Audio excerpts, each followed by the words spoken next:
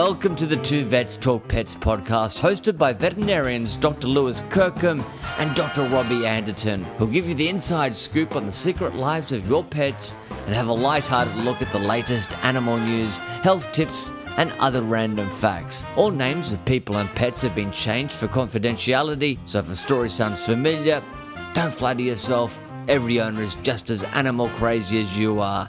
So sit down, place your furry, feathered or scaly best friend on your lap, and it's over to Lewis and Robbie. Hello and welcome, listeners, to episode 145 of the Two Vets Talk Pets podcast, where too much talking to pets is barely enough.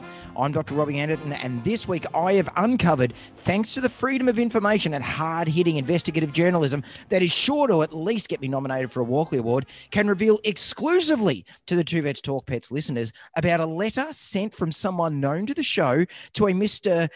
M. Zeeberg, pleading for his Facebook profile to remain up due to his high-ranking trust in the community, and also from the history of the shared signed copy of a book that had been sent Mr. Zeeberg a few years ago. The sender will only be known as Dr. L. Kirkham as of last check, while the Royal Children's Hospital, St. Vincent's Hospital, AFL Women's website, and Harvey Norman Facebook sites were all down. Dr. L. Kirkham's site and Not Manu's Facebook site are still active. For an exclusive take on this and more topics, I give you Dr. Lewis Kirkham. Lewis, how you going? Oh, Robbie, mate, I love it. That's a great interview. Some great relevant reference to the takedown of the news sites off Facebook, certainly in Australia. Big news. Does it speak to any of the reputability of our podcast that our podcast site's still up and active? I think there's two things that you can read from that, Lewis, and it depends on which side of the fence you're on. One take is that, you know, we're just right, and so that's fine. And why take down stuff that's right? And the other is the fact that we're just irrelevant, and so therefore it doesn't matter. That's a bit more of a hot take on it. I'm not necessarily sure if that's true or not. That wasn't part of my investigative journalism, so we'll just have to go with the former and hope for the best. Yeah, when I did see the article come out, I thought, oh, we better check the Two Vets Talk Pets podcast Facebook page is still active. Woo! And pretty sure it's the latter, mate. We are irrelevant when it comes to we are correct. I think we are correct. I assume when you say right, I mean correct, not right wing. Oh, absolutely. Yes. Yeah. Yes. No, we're not. No. We are correct. This is a non-political podcast. We believe in our own ineptitude as well as everyone else's. So it certainly was a big thing, and it has affected one of the stories I've got today. One of the news articles I've got today that we'll get onto a little bit later. Oh, really? You couldn't find it when you went back looking for it? You're spot on, mate. I couldn't find the comments that were the interesting part that went with the article. Oh, no, really? Yeah. Anyway, we'll get onto that a bit later. Yeah. How's your week been? What's been happening? Yeah, it's been an interesting this week because one of the little chillins in this house has started to is doing her first grade 4 project, and so they're saying, "Oh, you need to do a passion project." And so her passion project, this is Camille, her passion project is on feline emotions. So how to tell what your cat is thinking. So she's done herself a nice little PowerPoint presentation of with some cute little graphics of cats in various poses and reposes of happiness and non-happiness. So she's going to lay the learning down on some grade 4s at Parkdale about when to pat your cat and when to leave them alone. Fantastic, mate. I love it. Where'd the idea for this come from? I mean, I won't take all the credit, being the behavior guy, and she's obviously a big listener of the show, and yes. I can't take all the credit. Was there some sort of other inspiration that brought this about? I think it was looking at Melvin on the end of her bed, and she thought, I wonder what you're thinking. Oh, yes. Well, don't we all say that when we look at cats sometimes? So great to hear what the outcome will be. Yes. So but I did give her the offer though of wanting to. Would you like to interview one of the members of the show who has a particular interest in animal behavior, and so might give you some insights, and then you could just name drop in your grade 4 talk as well. And also interviewed a podcaster that was in the top 100 of Australia podcasts in 2018, and published author Dr. Lewis Kirkham. But like a lot of the other interviews have been trying to line up, declined that particular request. So. Yes. So she declined because I didn't get the request. So I would have accepted. It didn't make it past her people to try and get put to your people. So sorry, mate, but you've been left out in the cold on that. But she's happy to come on our podcast, but I won't go on their podcast. That's sort of what you're inferring, mate. Yeah, we've got a bit of that going on. That's where it's going at the moment. Yeah. We're just to let the listeners know what's happening in the production land. There's a bit of a tete-a-tete of us trying to work out with a couple of other podcasts of do they want us or do we want them? And so we're just trying to sort out some. Just trying to make sure we're putting out good product for you listeners. Well, when a podcast approaches us with a marketing department, not the actual podcast hosts, approaches us to go on to come on our podcast, you got to sort of think the budget's a little bit different to perhaps us just sitting on, in the front of our webcams going, "Hey mate, how you going?" Yeah.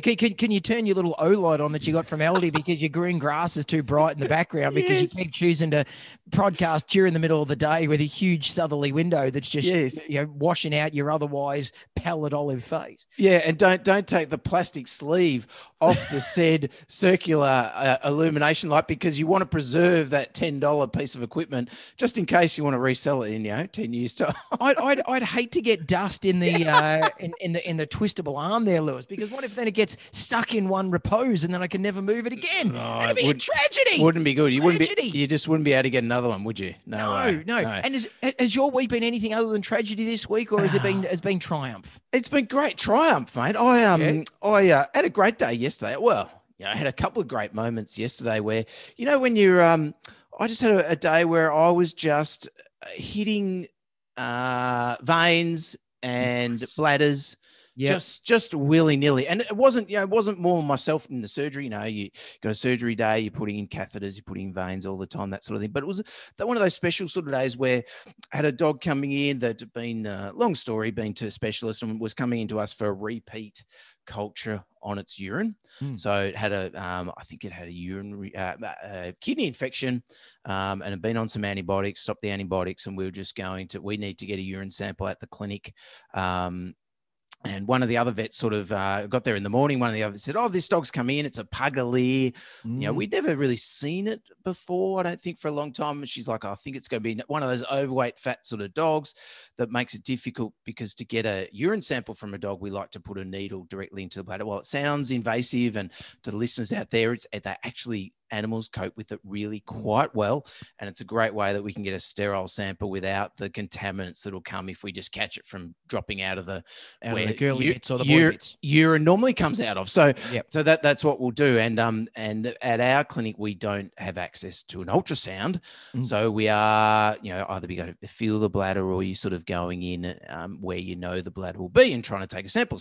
So the other vet was a little bit sort of worried, it's going to be a fat dog. How am I going to do it? She's talking to me about it. And I said, this and that, and sort of, we can laying just try some wisdom down on it. Yeah, and it came in and it was in for a consult. And I was doing a few other consults and I could see it was waiting there. And I thought, and I kind of knew that the other vet was just stalling just a little bit, thinking, maybe if I wait long enough, I was walking around doing things, rushing around. I thought, I can tell there's, just a bit of reluctance, and that's fine. I don't mind. I'm happy. There are things I'm reluctant to do as well. So you rushing around. I thought, all right, I'll get in. And I got in and saw the dog, and I talking to the owner, and I had a chat, and I said, we don't have an ultrasound here. How have we had our legs crossed? Yes, we have. Oh, that's great. I haven't done the wee since this morning.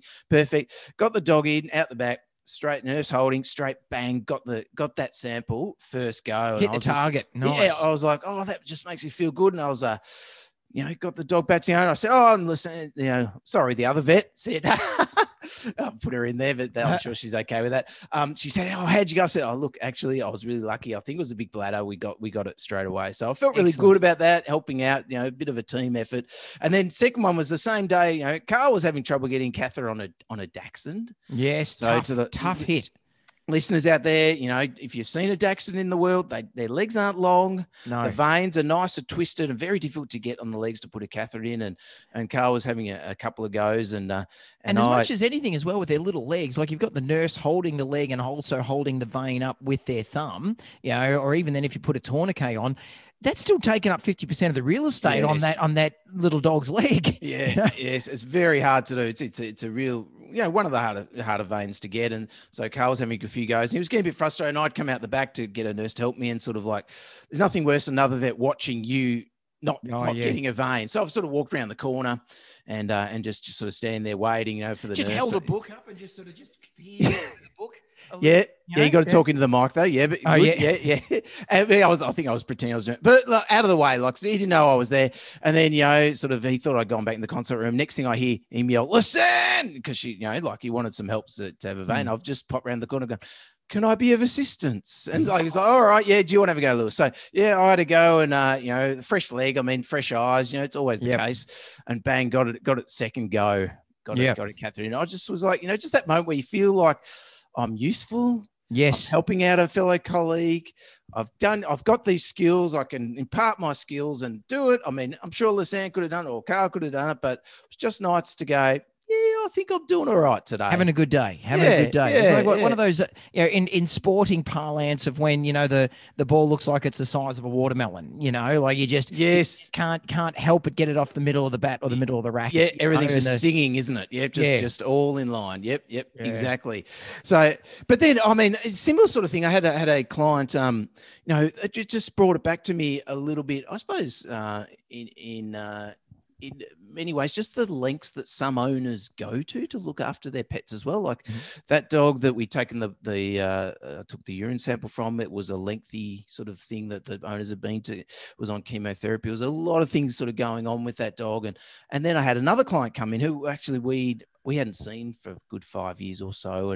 And it really brought home to me just how the length some owners will go to for their pets, which we sort of take for granted a little bit in some respects. So this owner, the dog had a lump on its neck, and they'd been seeing a vet who was a friend of theirs, out of the area that they live in Port Melbourne. So that's fine. They want to do that. That's all good.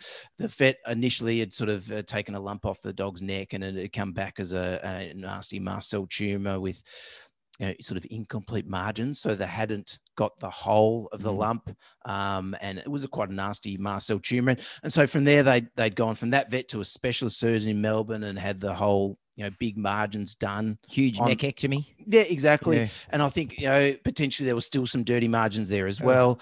So they'd actually, during COVID, managed to fly up to Sydney, take the dog up Sydney, live up in Sydney for must have been 7 or 8 weeks, to get some radiotherapy on the lump, which is only available through, I think it's SASH in Sydney. So, and they'd been up there for, they had a CT scan to check there was no spreading of the mast cell tumor elsewhere. All this stuff with COVID restrictions, they'd managed to get the dog up there themselves, up there, staying up there, Avalon lockdown, Northern Beaches lockdown, sort of all through all that sort of stuff. Had booked in for 18 radiotherapy sessions. Only got to 15. The dog started having some kidney issues. So thought, all right, bloods, or I'll come back down to Melbourne now to continue some chemotherapy treatment. So another specialist, and then come back to me to take some bloods for the continued chemotherapy, sort of like Rosie's happening. And it was just like, and did you sit there and say, all this stuff they're doing is rubbish? Let me sort you out. Yes, that's right. Lucky you've come to me, because I got this podcast and I know what I'm on about. And so it was a lengthy history, and I didn't really go through the full thing, but to hear the owner sort of talk about all the issues that they'd gone through to get this dog the treatment that they needed, I was just like, sometimes we just take it for granted how much people love their pets. What they'll do for them. And so it was just a lovely little, like, wow, that's above and beyond that I would perhaps expect the average owner to do. But definitely, you have those owners that will go well above and beyond and travel around the countryside to go specialist to specialist. So that's nuts. So, and then there's some, well, not nuts, I don't think. Sorry, not by nuts, as in,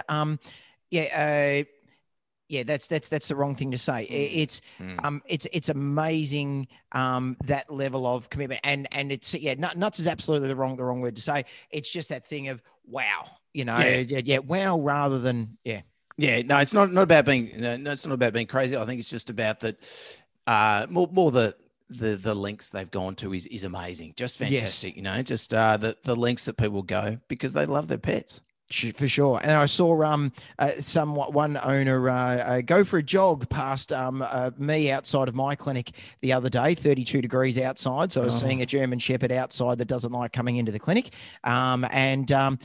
This young fellow with some some arm art and some leg art all over him. Tall fellow, about 6'8", something like that. Probably in his early to mid 20s by the look of his cutness, Lewis. You're painting quite a picture there, mate. Yeah, going for a nice jog past with his French bulldog. Oh no! On a 32-degree day, and I just shook my head. And Lynn came out and said, "Did you just see that?" I said, "Yes, I did just see that. That is very frustrating." Was Lynn more saying, "Did you see that?" because it was a young 20-year-old man with that. Yeah. No, it wasn't because of that. It wasn't because of that. No, of course. And it was again one of those times where I should have had a business card in my pocket. So it was look, when he passes out, right, and he gets heat stroke, give me a call. So funny. Come in and see me. But gee whiz, just that the educate. You think you educate people, and you're fairly common sense enough of saying, don't run your no-nose dogs when it's too hot. Yeah. And you just go, oh no, he just loves going for a run. He loved it. Oh, the dog was having a ball. His tongue was sticking out, and he was, you could hear him coming from around the corner. He was loving it. Absolutely loving it. It's funny, I think, the lack of education of that, because similar had a consult with a French bulldog or a pug, young dog, and it was having some breathing issues. He's sort of in the consult. It was a hot day. I was a bit distressed being in the clinic, and I sort of mentioned the owner, look, you should really be walking this dog. And they said, on a hot day, anything over about 25 degrees, walk them really early when it's cool or late at night. And the owner said, oh, no, he loves going for a walk. He just went for a walk today. It's 35 degrees outside. Went for a walk today. But after a while, he sort of stopped. He didn't want to go any further. I said, well, that would be logical to say, she's going, he's really excited to go out for the walk. I was like, well, yeah, they are excited to go for a walk, but you need a little bit of common sense that actually it is too hot to take your pug.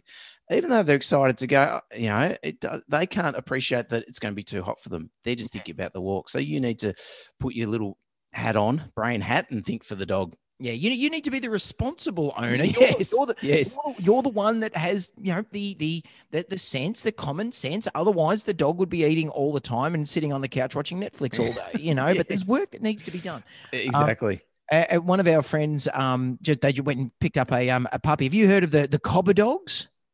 No. Right. Tell me more. So a Cobber dog is a Labradoodle. Right. But they've rather than calling them Labradoodles, they're now being called a purebred Cobber dog. Oh. Because cobbers are the Australian colloquial term of mate. And so these are great dogs for mates and companionship and things. So, wow. So little Cobber dog puppy, very cute. So they've picked it up. It's 10 weeks old. It's already been desexed. So they've done the juvenile desexing. Oh, we don't want to spread those purebred genes around, do we? Correct. We've got to maintain the gene line. Purity. The purity of the gene line. Of the Cobber. Yep. And so they just sent through Christina the vaccination and vet check certificate. So female dog already desexed. Clicked through. They've got all these little boxes: eyes, tick; ears, tick; joints, tick. Get down the bottom. Testicles, normal, tick. Oh dear. So Christina's saying, do you think I should write back and say, I'm glad her testicles are normal given that she's been desexed? Oh, dear. I said, I don't know about that, but I'm talking about it on the podcast. Oh, dear. You didn't scan the microchip and go, oh, I think you've got the wrong dog. Didn't match the paperwork. Wow. Not just yet, yeah. Well, interesting. The Cobber dog, I heard of a new breed in myself, purebred frug. A frug? A frug. Have you heard of a frug? Is that a French bulldog cross pug? Yeah. Oh, God. Yeah, I know. Could you do anything more to push the noses in and give them worse skin and breathing issues? I mean, love the dogs, but really, can we give them longer snouts? Yeah, just let them make really, really good special friends with a whippet. Yes, that's right. Or something with a long snout. Yeah. Something with a long nose. Maybe a Cobber dog. Exactly, Cobber dog and a frug. A Cobber Uggle. A kabuggle. Yeah. Oh, very good. All righty. Big thank you to our sponsors. Why not? Zilkine, the mild anxiety lowering medication, comes from a milk. So it's a milk derivative, or called a nutraceutical. Yes. One of the new fancy terms that we use nowadays. Great if your dog or your cat's got some mild anxiety issues. Maybe doesn't like going to the vet, or maybe doesn't like traveling. Really good medication. You can open the capsule, sprinkle it on the food. Very, very palatable. So thank you guys for your support. I've had a family of cats recently that have all been so they've got two cats, new cat coming in, trying to work out what are we going to do to try and help to ease things. So we've spoken about pheromones and that sort of stuff. But you know what else you need? You need some Zilkine.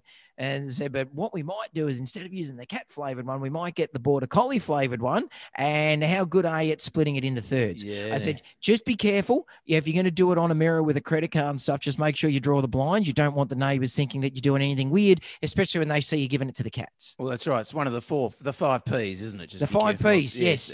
Especially when you got powder and pets. Yes, and puppies. No, powder, kittens. puppies, and pets. Pets. That's the one. Pets. Very good. That's a shout out to Alistair Clarkson and his 4 Ps this week for those footy aficionados out there, isn't it? Yes, yeah, and trying to think of other things that start with P that might lead young professional sports men and women astray. Exactly. And just in case those young men and sportswomen's animals' guts are being led astray, or say they've got obesity issues or maybe some dental issues, boy, do we have the diet for them, Alistair. Maybe you could tell them about Delicate Care. It comes from another place that starts with P, Perth. Made in Perth. Yes, very good. Fantastic food. Very good for like mobility issues, maybe, or skin. If you've got skin and stomach issues with your dog, or you need some dental food. They've got some great dental diets as well. So it's one of those Australian-owned, Australian-made foods. Really good to support local. We're big on supporting local these days. So go get down to your local vet or your pet store and grab some Delicate Care for your pet. Delicate Care, yeah. Oh no, that's taken, mate. Is it? Yeah. Have they still got it? Yeah, Advanced Hair. They've still got it. Yeah, you can't. It's patent pending. Patent pending for that one. Yes. Yeah. They got all the good stuff. We could get a sponsorship with Yeah, though. I think. Well, I don't want to throw you under, mate, but myself. No. I had some. We've got it on the computer when it goes onto hold, and the old pictures come up. Saw some pictures of me with Camille when she was young, and we're at the Dandy Market. She was having her first hot jam donut, and I looked and I thought, "Gee whiz, I had more hair then." And I was thinking, is it the kids or is it COVID that's making it fall out? It's hard to say. I think it's probably the ring light, mate. That probably the ring light. It's burning the ring light. Yeah, it's just searing it. Get it too close. See, look at that. Yeah. Okay. There's a lot we can't see that. No one can see that. No, I just want you to describe everyone to it. Just the shine off there. And thank you to our Patreon supporters as well. We do appreciate you guys. It's fantastic. You're our supporters that are really the ones that keep us going and keep us a little bit motivated to do it as well. I think absolutely. You're part of the family. You're part of the show. We thank you very, very much, and we hope you appreciate the work that we do. And then I realized after last week's episode, when I said I was going to put the video on Patreon of you changing all your filters. I realize I'm videoing it, thinking, this is going to be great because I can hear the audio and everything. I'm trying to play it back, and why can't I hear anything? I remember, that's right, because I had my headphones in. That I managed to upload it, mate. I did get it up. So did you? Yeah, I had a copy of it. Came through Zoom. So obviously you're on top of Patreon there, mate. That's good. Logging in every day, chatting away. It's good stuff.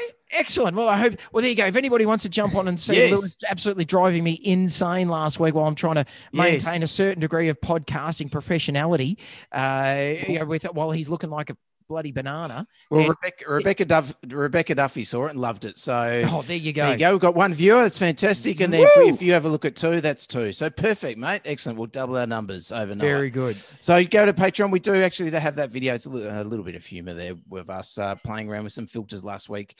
So go and check that out. All right, mate. What do you got in the news for us this week? So this week I wanted to recover over on a topic that's becoming a bit topical again. Ehrlichiosis, the blood or tick-borne blood infection in dogs that previously had always been thought to be an exotic disease. Exotic disease from overseas. Yes, exotic to Australia. So it was always believed to have not been in Australia. And what got us talking about it the sort of 12 months or so ago or 18 months ago with it was I actually saw a dog that tested positive for it here in Australia, or in Melbourne. And we thought, oh, geez, isn't that weird? And then all of a sudden you start getting all these. But that was a dog that had come over from overseas, yes, and it supposedly had gone through all the tests and had tested negative, but then it ended up testing positive. Now there seems like there's an awful lot more cases that are coming up in Northern Territory and Western Australia, and there's thoughts now that it's probably been endemic in there for quite some time, and it's just that now they're testing for it and finding it. So there's thoughts about whether or not it might actually start to get into more popular centres, because I think there's been a couple of cases of it in Sydney in dogs that have been brought in from the Northern Territory. Yeah, certainly. So just to backtrack a bit for the listeners out there, ehrlichiosis, it's caused by a tiny little parasite that's spread by ticks, and it's a particular type of tick. So probably the ticks that most people know or hear about is the paralysis tick that we see up in Sydney, Queensland, some parts of Gippsland as well. The pets, they get it and they get quite sick. Well, this is separate to the paralysis tick. There's another type of tick called the brown dog tick that carries this little parasite. So when the tick goes on the dog, it bites the dog and injects this parasite into the bloodstream and causes what sort of signs you normally see when they get it, mate? Yeah, so it can be pretty vague clinical signs. So lethargy, you can get enlarged lymph nodes because you can get it can get in and damage. You get effects to the blood cells, so you can have what's called a pancytopenia. So you got no red cells, no white cells, no platelets. Right. So sometimes these dogs can bleed. I think they can get swellings and things like that too. So yeah, fever's a common one as well, I think. Fever. But weight loss off food, that sort of thing. It's often pretty, sometimes I think maybe a lameness. I'm not sure about that one, but it's pretty sort of vague kind of symptoms, I think. But certainly the vets that work up in the Territory and up in central WA, they know the symptoms, I think, and they've been treating it, which is treatable with an antibiotic fairly easily, and they've been they've been treating it for a long time, just on the signs and the symptoms. I think once you've seen a few of them, you kind of know, that's what it is. So I think you can have sort of a chronic infection, as well, that can go on for a while too. That's when the blood issues come, the white cells and the red cells lowering too. So just sort of linger around, like if you don't sort of find it and treat it. I think there's acute phases and chronic phases. So So I think the thing where there's sort of relevance with that is that for our sort of general pet owners, particularly if it does start to become more endemic in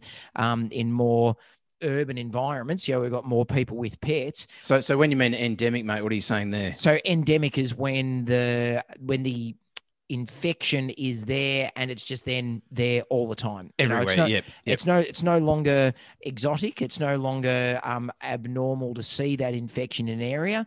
Or it's there and it's going to be there forever. And at what point is it going to turn into a pandemic then, mate?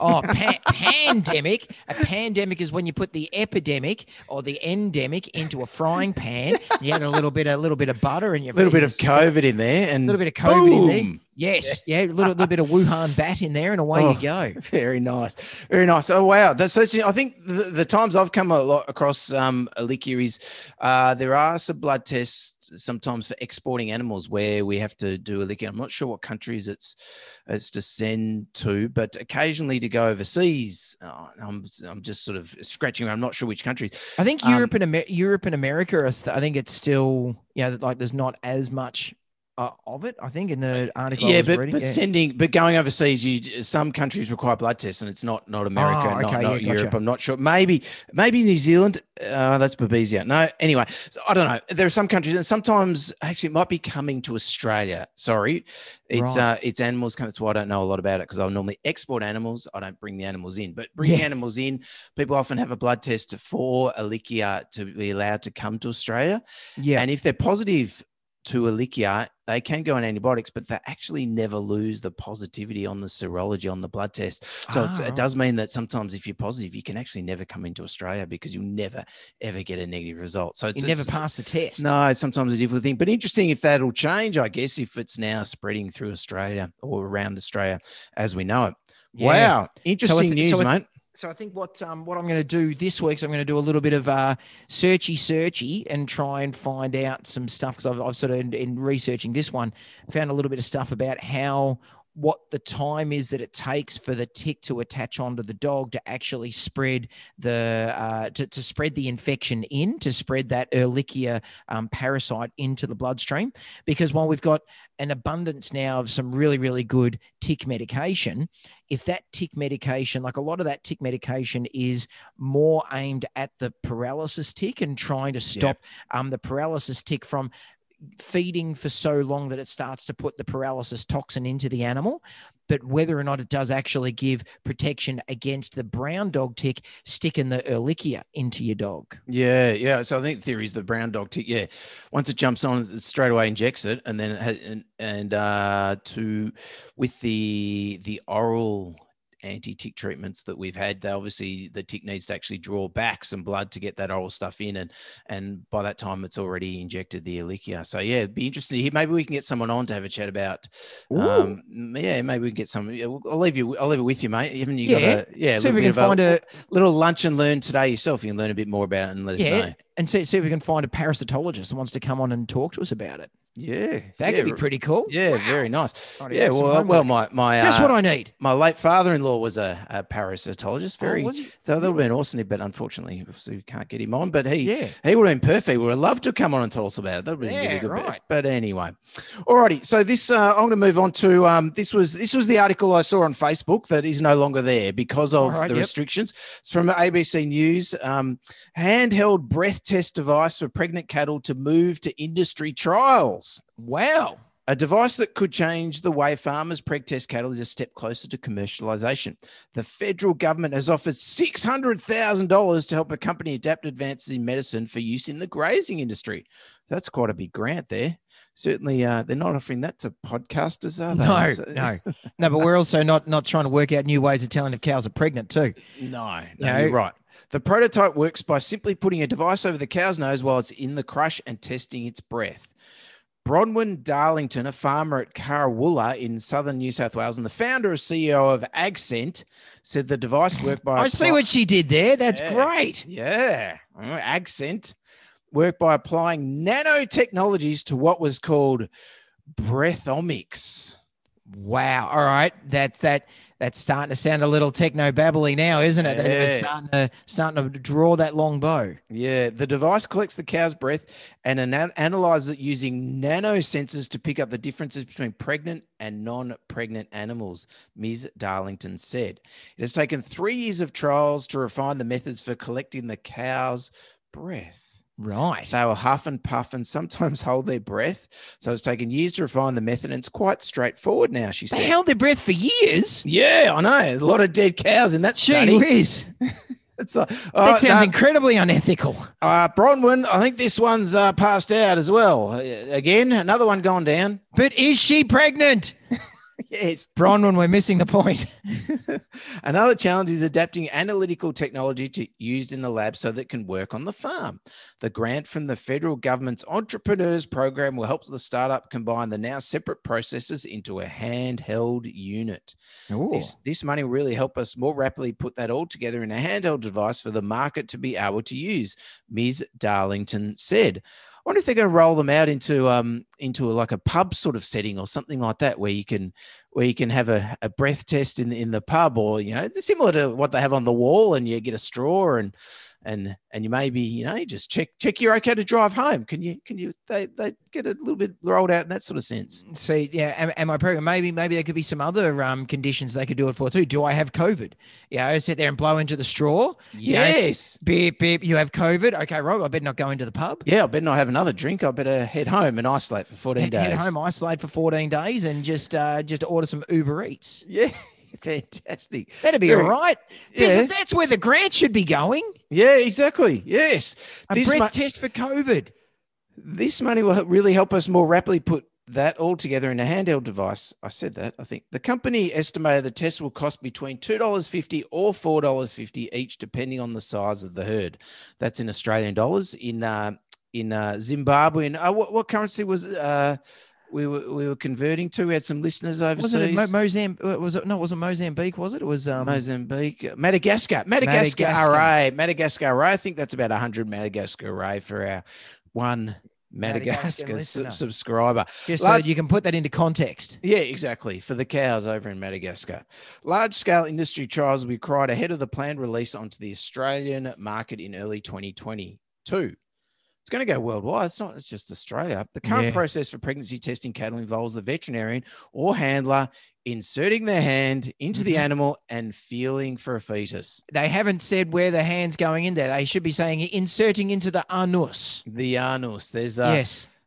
I've done thousands, mate. Punching the sphincter. Yeah. I would have done probably not as many as you, but I did my fair share of butt punching, and my goodness, not fun. Yeah. Well, no.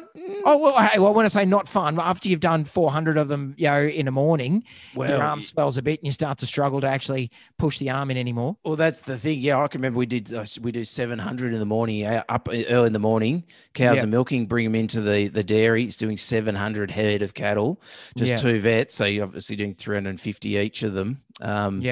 You end up getting actually a little callus on your forearm from all the rubbing and the pressure to get. Anyway, listeners, there's a little insight into what happens on a dairy farm. And what I want to this is just, this is going to be really great for the listeners. This is more for you, me, and any of the other vets that would have, you would have preg tested with the great Jacob Melmo, and you would have heard he's pregnant, not pregnant. Is there any way that the little device that we could actually, sort of have it go pregnant, not pregnant? That is perfect. The little like the at the tennis, the linesman. Yes, out instead of out. You have pregnant.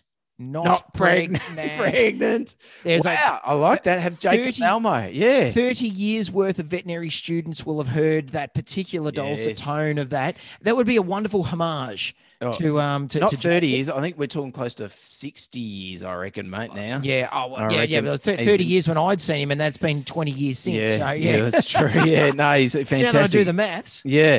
The new device could provide early and more accurate pregnancy tests for graziers to use on cows. That would help decision-making about culling cows that are not pregnant and planning nutrition requirements for cows that are in calf. While there's a lot of hype around ag tech, its adoption has been uneven across different agricultural industries. Broadacre farmers have been quick to adopt breakthroughs in robotic technology and genetic modification, but technology that can drive productivity in a grazing enterprise has been harder to come by. Bronwyn said it hinged on whether the technology was solving a real-world problem. But in my experience, it makes a difference to them. If it makes a difference to them, they will adopt it. We're a regional business, and to be honest, it's a team of girls on the farm coming together with some fabulous scientists to solve a problem. I love that. Best line out of that whole thing. Well, really good. Considering that predominantly large animal vets will have been men, so that the way that the men have solved the problem is just by keeping on. No, I'm talking about in the old days, in the black and white days. Yes. More, yes. That things would have just been a whole lot of let's just keep on punching the bums. Whereas it's taken a team of women to get together and let's actually solve the problem. Let's actually do this better. It's fantastic. It's really, really good. For us, it's very exciting to be involved in both agriculture and technology. And this is where it was interesting. So I saw it first on a vet Facebook page, and some of the comments coming out by the older vets perhaps was different to the younger vets. Younger vets, it's a game changer. This is a disruptor. It's the Uber of the taxi industry. The Uber for preg testing. Yeah, exactly. Younger vets, no more poo in my armpit. Yeah, good point. Yep. Older vets, good luck getting the beef cattle to do this. Fair enough. You got Fair a enough, beef yep. cattle. So for the listeners out there, perhaps used to us talking about cats and dogs, beef cattle are a bit notoriously more feisty. They don't see humans very often. Trying to get them to hold still and just blow into this little straw through your nostril. It's not your standard pub instrument on the wall at the pub, is it? And you just lead the cow up to it. Encourage the farmers to get a proper crush. Now, that's a common problem that you have with the beefy farmers. They don't have very good facilities. They don't, and you go out to see the cow. And it reminds me when I did go out with said Jacob Malmo, fantastic trip, middle of the night. Right. Phone call, got a calving, a beefy calf, the back blocks out of Maffra, Gippsland, up in the high country somewhere there. Got to drive 40 minutes out to see this beef cow that's down and calving. And come on, Lewis, come and see it. I'm like, well, Jacob, it's 9 o'clock at night. Yeah, come on, get in the car. Pregnant, not pregnant. All right, I'm in the car. Yeah, no worries, Jacob. Yeah, right. We're in the car and we go out to the getting up there at about 160 kilometers per hour. Oh, no doubt about it. And he loved driving the Commodore out into the paddock. There was no four-wheel drives. No, Commodore out in the paddock. He loved it. And so we're out in the, meet the farmer at the house and let's go out to the paddock to see this cow.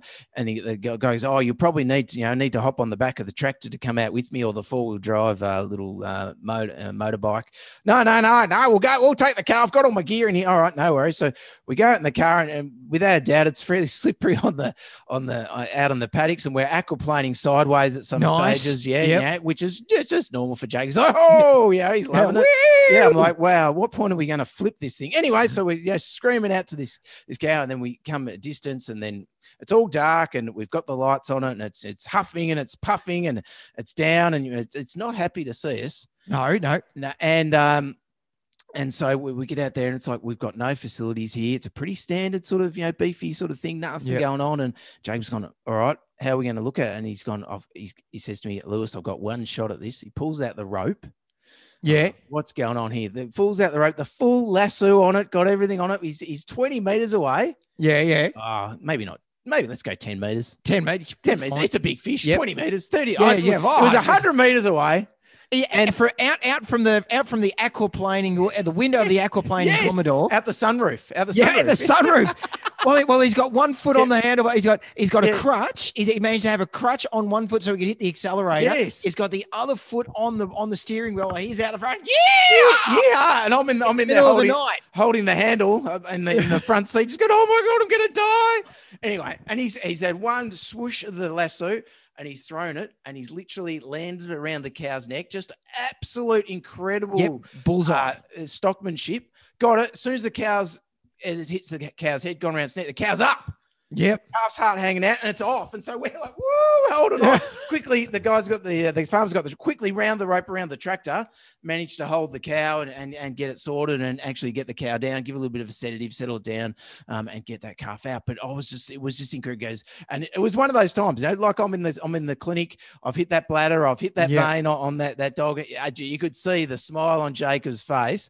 He's a 60-year-old guy, he's been doing a long time, but he was like, I got that good, didn't I? And it's like, in those days, 20 years ago, you'd have a video of it and you put it on YouTube and make millions. But it was incredible. It would have been a TikTok probably. He would have been dancing afterwards. So he would have done a little dance. Yeah. With his overalls undone down to the belly button. Oh, yeah, spot on. Stripped to the waist, he used to say to me. Anyway, that's another story. But so it just reminds me. And then there was another sort of site that came up that had linked to the story. And I haven't got any names, which I would have mentioned the names. I'm sorry if I haven't, if you're on these Facebook pages. But the breeders' Facebook page, the cattle breeders' Facebook page, it was like, they were like, oh, I hope it's cheap.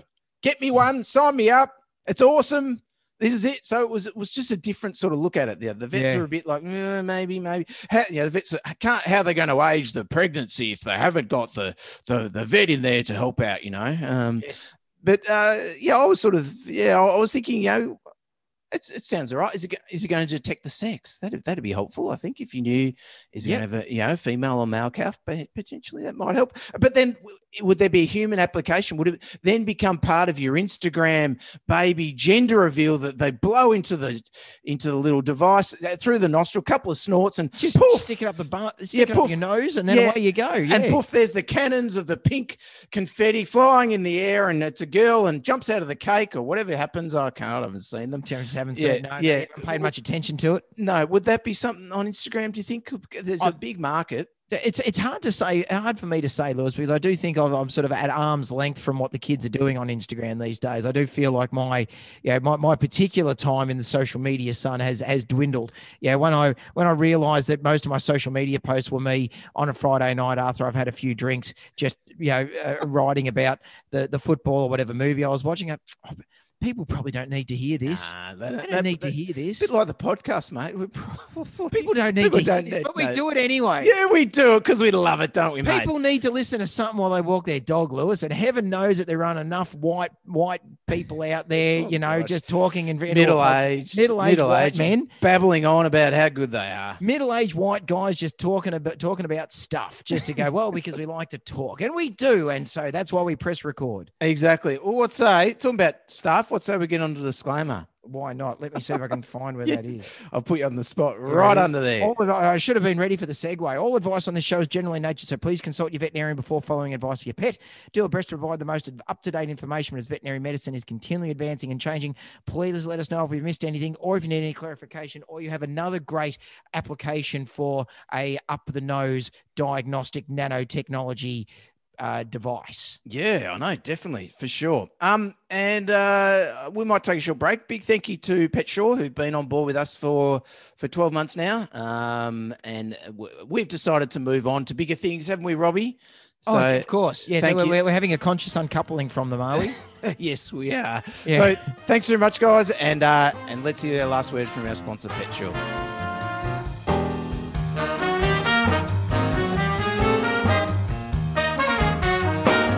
Hey, Robbie, I'd love to give a shout out to our friends at PetSure for their awesome free webinar series. Yeah, man, I heard about those. Aren't they called Pause and Learn, as in PAWS?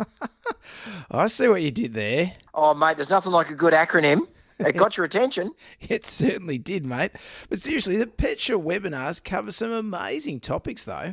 They sure do. There's one on COVID-19 and pets, very topical and essential viewing for all concerned pet parents in this COVID-19 world. Indeed, mate, and for vets as well. Oh, you're absolutely right. There's also another one called Setting Up Your New Pet for Success. And here's one that's really important, helping pets avoid separation anxiety. That'd be right in your wheelhouse, wouldn't it? Oh, mate, love that. Anything on behaviour, that's absolute gold. Oh, mate, it's all gold for PetSure here. And they're presented by PetSure's chief vet, Dr. Danny Houlihan, friend of the podcast. And also, they have a range of other pet experts for each topic. So, you're getting the good stuff. Oh, mate, that sounds great. So, to learn more about these webinars or to register, visit petsure.com.au/webinars. Registration is free, but spots are limited. And since we've just registered, 2 less. So, make sure you secure your spot today. Oh, T's and C's apply. Visit petsure.com.au for more information.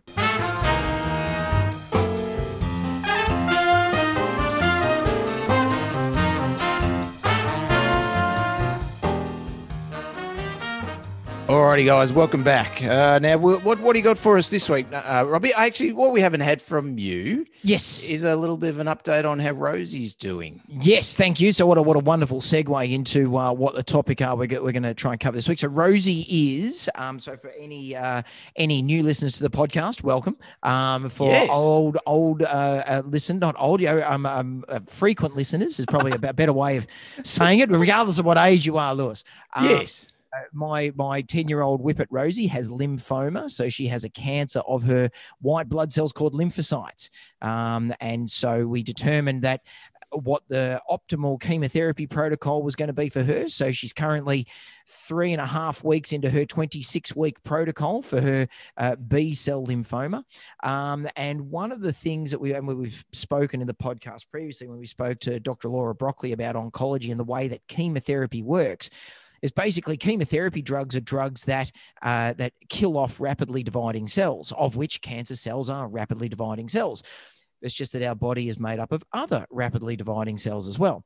And in humans, that can include hair cells. So that's the reason why often humans lose their hair. Our pets don't lose their hair. But what pets often have issues with is their gastrointestinal tract, because the cells in that, they change over every few days, but also the blood cells, and in particular the white blood cells, because the white blood cells have a very short half-life, or a very short life expectancy, lifespan. And so when you're treating animals with chemotherapy, you need to make sure that their white blood cells aren't getting down too low, because if they do, then you're susceptible to infection. So gets us back to your question of how's Rosie going? Well, in herself, Rosie's feeling fantastic. She's playing with her toys, having a blast, really, really dirty on the fact that she needs to wait until the days where she gets chemotherapy to get tin food. Rosie's outlook on life currently, Lewis, is I've got cancer. Why don't I get tin food all the time? Yes. So which is fine.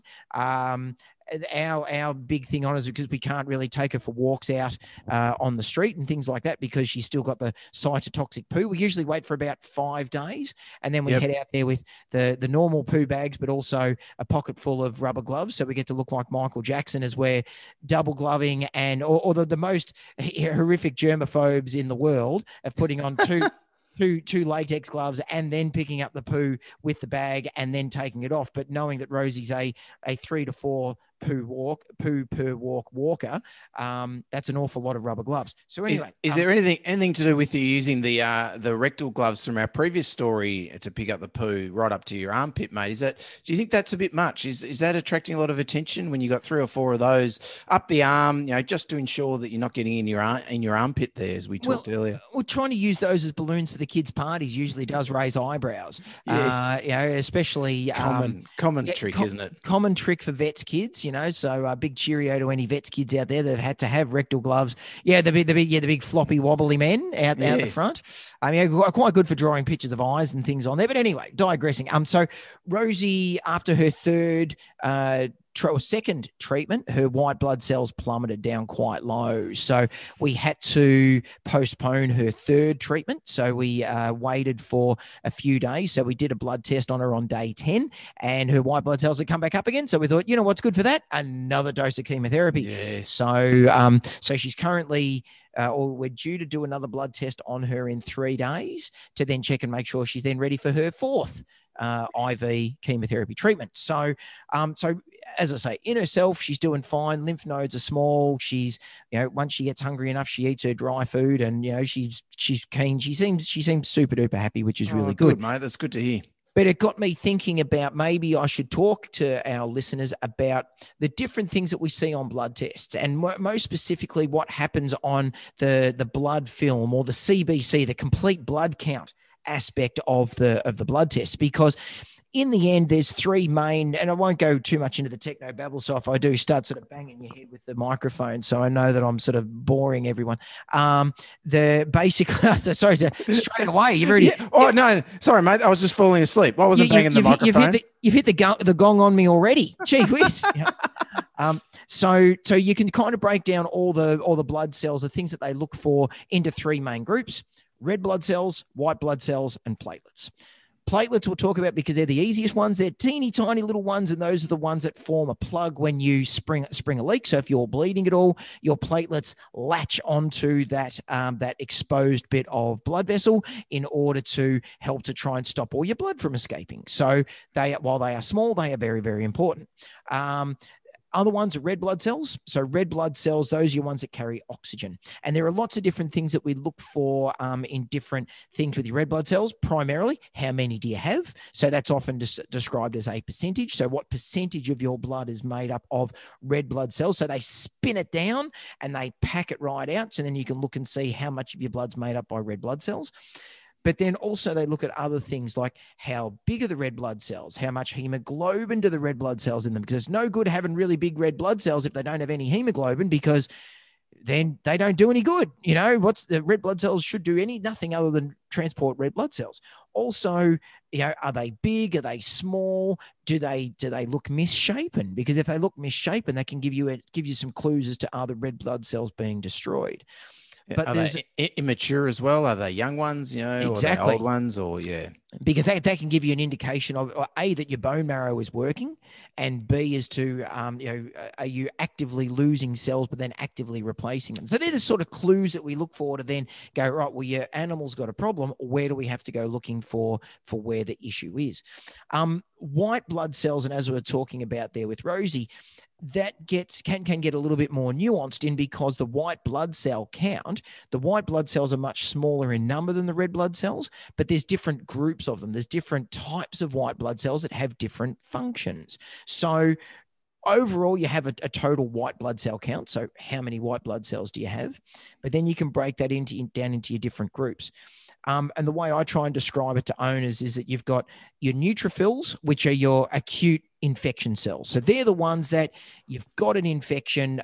They're the ones that get really, really active straight away, because they're your really good killer cells. So you need those, and you need those in adequate numbers. Those are the ones that have got the really, really short lifespans. So those are the ones that are particularly sensitive to chemotherapy drugs. And so if they're getting down too low and the animals or the people are getting sick, well, then that's when you need to treat with antibiotics, because your white blood cells just aren't able to mount enough of a response. But even in those, you can look at the way that those neutrophils look and say, do they look old? Do they look young? Do they look, are there lots of them, or are there not enough of them? Again, to make us sort of think about severities of infection. Next one down on the list is then the lymphocytes. So lymphocytes are your white blood cells that make antibodies and that also sort of help to moderate the immune response.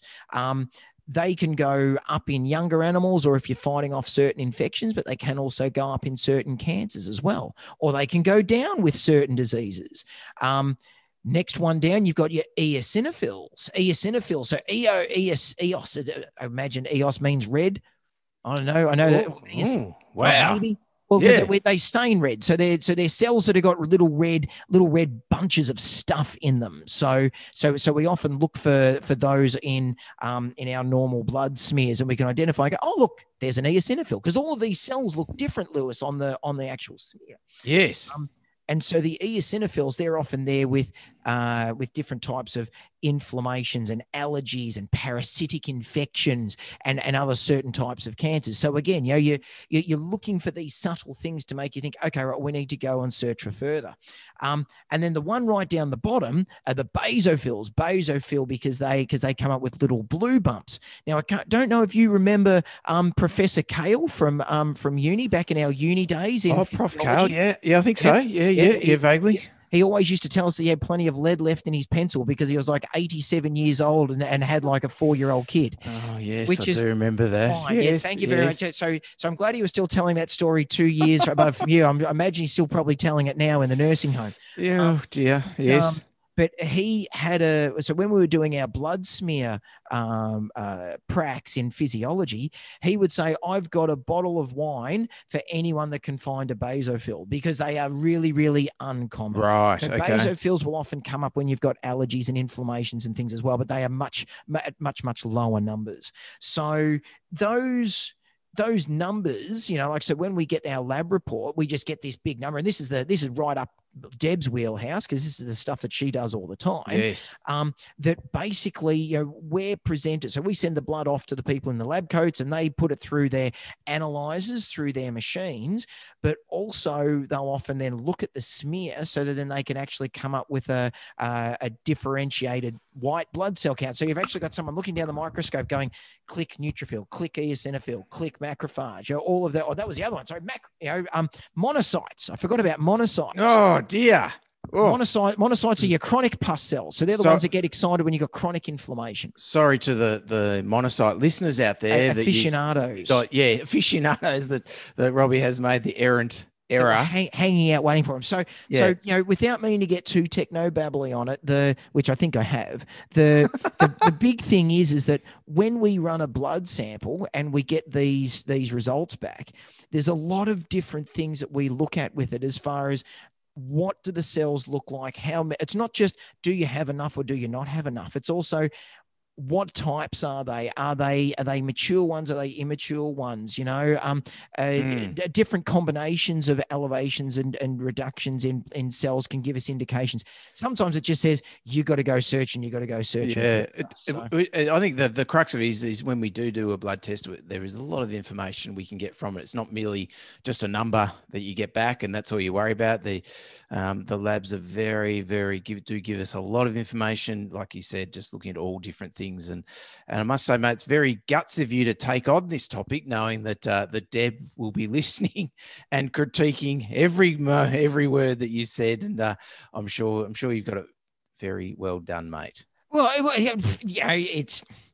it's one of those things that, because we look at blood test results every day, and it wasn't until I was actually sitting down and I was actually showing it to Camille, not for a next project, but just sitting down and sort of showing her the different types of the blood cells and thinking, geez, there's actually a lot of information in this. Yeah.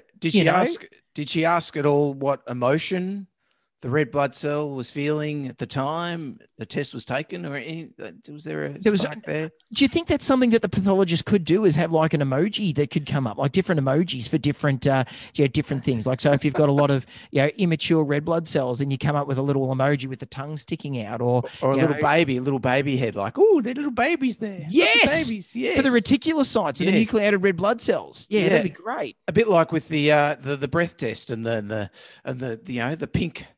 The pink or the blue streamers that come out of the machine. That'd work well. Imagine though if they'd run out of blue streamers and they had to stick out just the pink ones, and the baby still came out with a doodle.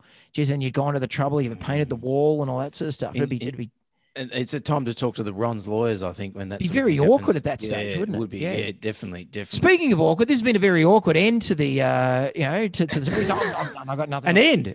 Oh, well, if you want to know more about the chemotherapy and the cancer sort of stuff, we did interview, as Robbie said, specialist oncologist Dr. Laura Broccoli, episode 65. So go back into the archives and you can check out. It's one of our most listened to episodes, I think, that we've had of all time. Yeah, on the podcast. No, it is. It's obviously a very, very pertinent topic, and a lot of people are interested in it. And if you've got any questions at all about chemotherapy, if you want to know more about the monocytes, or if Robbie's missed out a cell that maybe he's missed the reticulocytes or something like that, or the nucleated red blood cells, or anything at all that you feel that missing from his chat on blood tests, please don't send it. The question is because Deb can answer it.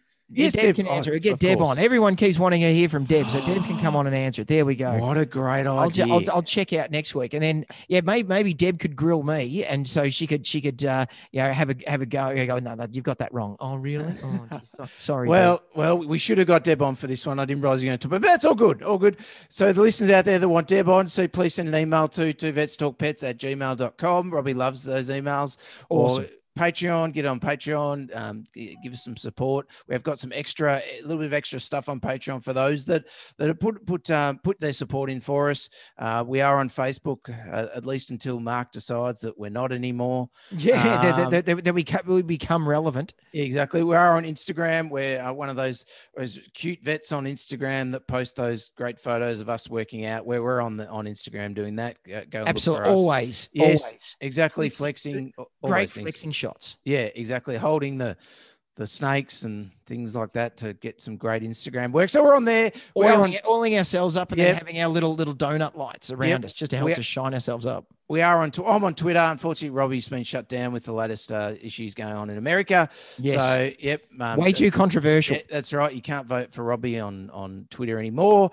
So I think that's about a wrap. That's it. Peace out, everybody. Scratch you later.